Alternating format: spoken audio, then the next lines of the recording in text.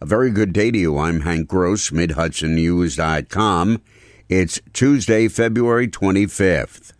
A LaGrangeville woman was stopped by TSA officials as an officer spotted her with a .380 caliber handgun loaded with 7 bullets, including one in the chamber, as she was going through the New York Stewart International Airport security checkpoint to catch a flight last Friday.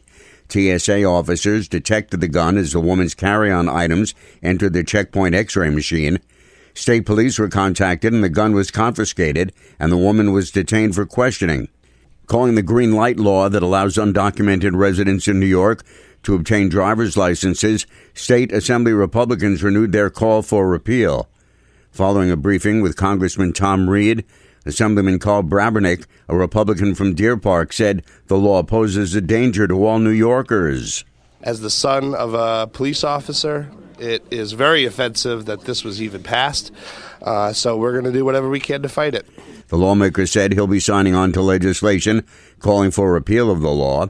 Republicans say the law has prohibited the state DMV from providing critical information to the Department of Homeland Security and other enforcement agencies. The Orange County Democratic Committee has endorsed attorney Sharita Bhaktakar to run for the 99th State Assembly District seat currently held by Republican Colin Schmidt. The lifelong Orange County resident has her law practice in Cornwall.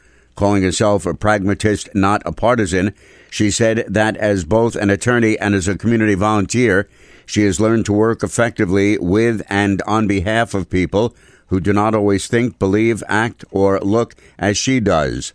She said what she brings to the table is a willingness and an ability to communicate and collaborate with others.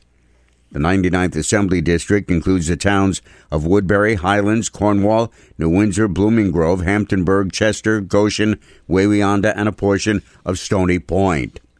Over a dozen people spoke out at the Newburgh City Council session last night, with most saying the vulgar-laced tirade last week by Councilman Omari Shakur to city police should be seen as a teachable moment for all residents. I'm Hank Gross, MidHudsonNews.com.